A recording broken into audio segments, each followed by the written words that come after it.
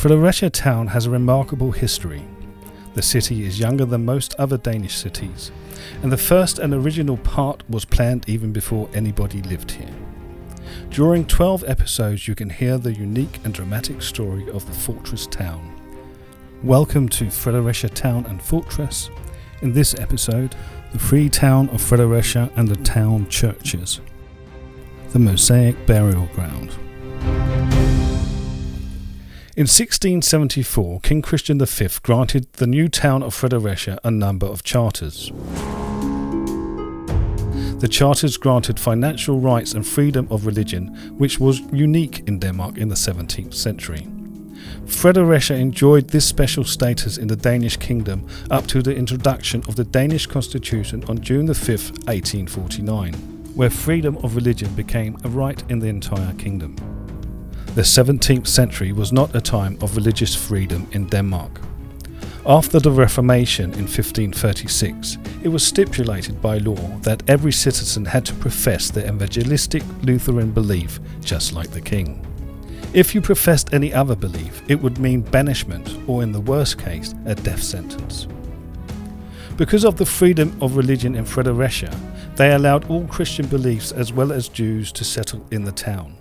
They were allowed to build churches, and the Jews were allowed to build a synagogue. Fredericia was appointed a religious-free town in order to woo new inhabitants. It was difficult for the new town to attract inhabitants, and the freedom of religion was therefore introduced with the aim of wooing affluent merchants, craftsmen, and other useful and hard-working individuals, who it was hoped would then take out a trade license in Fredericia. In the following nearly 200 years, where Fredericia had this special status in the Kingdom of Denmark, particularly 3 religious groups each left their special mark on the townscape of Fredericia. One of these groups were the Jews. Generally speaking, Judaism was not allowed in Denmark in the 17th century. Jews were allowed in a few towns in the duchies, but the introduction of the freedom of religion in Fredericia in 1674 gave rise to new opportunities already the following year. The first Jew, Abraham Jacobsen Levy from Hamburg, took out a trade license in the town. Freedom of religion was introduced with the aim of wooing affluent tradesmen, but for many years the town was mostly frequented by wanderers, and the municipal authorities therefore threatened to revoke their trade licenses if the Jews did not settle permanently and build houses.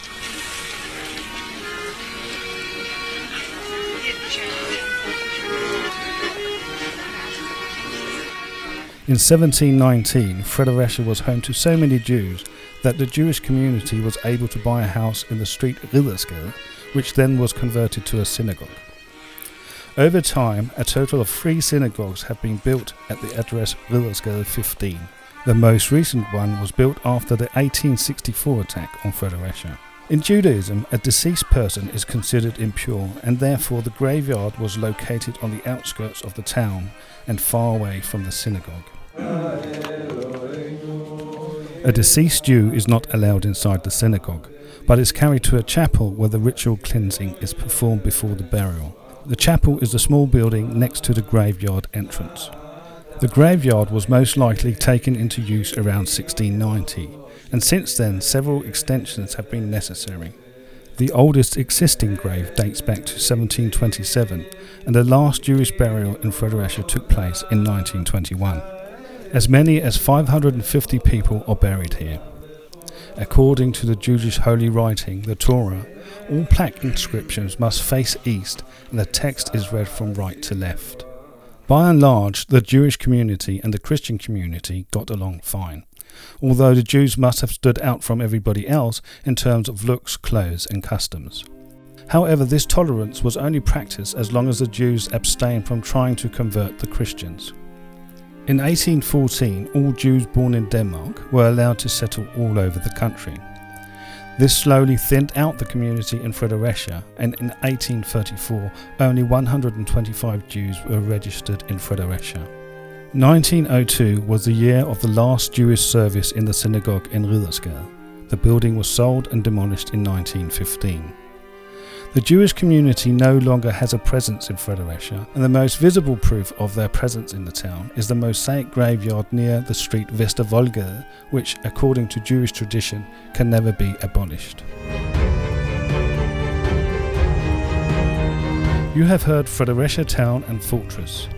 The podcast is produced by Format Media and is written by Museums in Fredericia, narrated by Martin Seymour. We hope you would like to hear the other episodes. Thanks for listening.